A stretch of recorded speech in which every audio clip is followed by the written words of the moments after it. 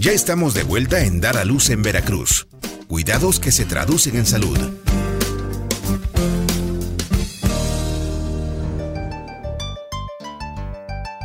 Señoras, hoy hablamos de las emergencias obstétricas y entre ellas la hemorragia es una de las complicaciones más frecuentes. ¿Qué nos dice de eso, doña Luz?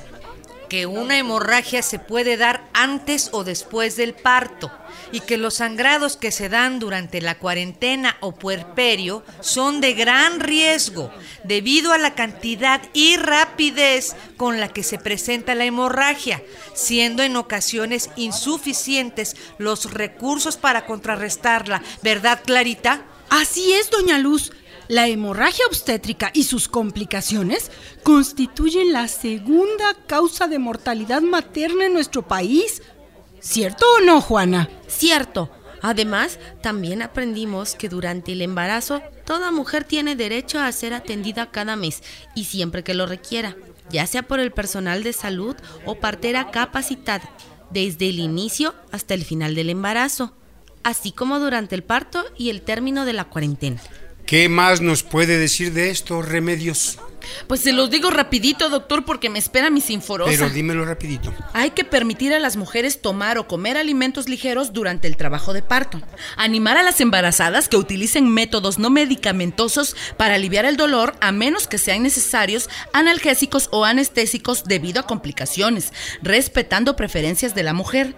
Motivarnos a caminar y movilizarnos durante el trabajo de parto. Y si estás embarazada, en cada consulta es necesario que te chequen peso, talla y presión arterial, midan el crecimiento del abdomen, revisen la posición, los latidos del corazón y los movimientos del bebé. Recuerden que si están embarazadas y presentan las siguientes señales: dolores de cabeza, ven luces, vómito frecuente, zumbidos en oídos, dolor abdominal, hinchazón de cara, manos y pies, flujo con mal olor, color y o sangrado vaginal, cuidado. Su vida o la de su bebé puede estar en peligro. Acudan a su centro de salud más cercano. Y ahora sí, me disculpa, doctor, pero me voy. No me lo van a creer, pero dejé a Sinforosa amarrada en el pueblo y oigo sus rebuznidos como si estuviera aquí afuera de la clínica.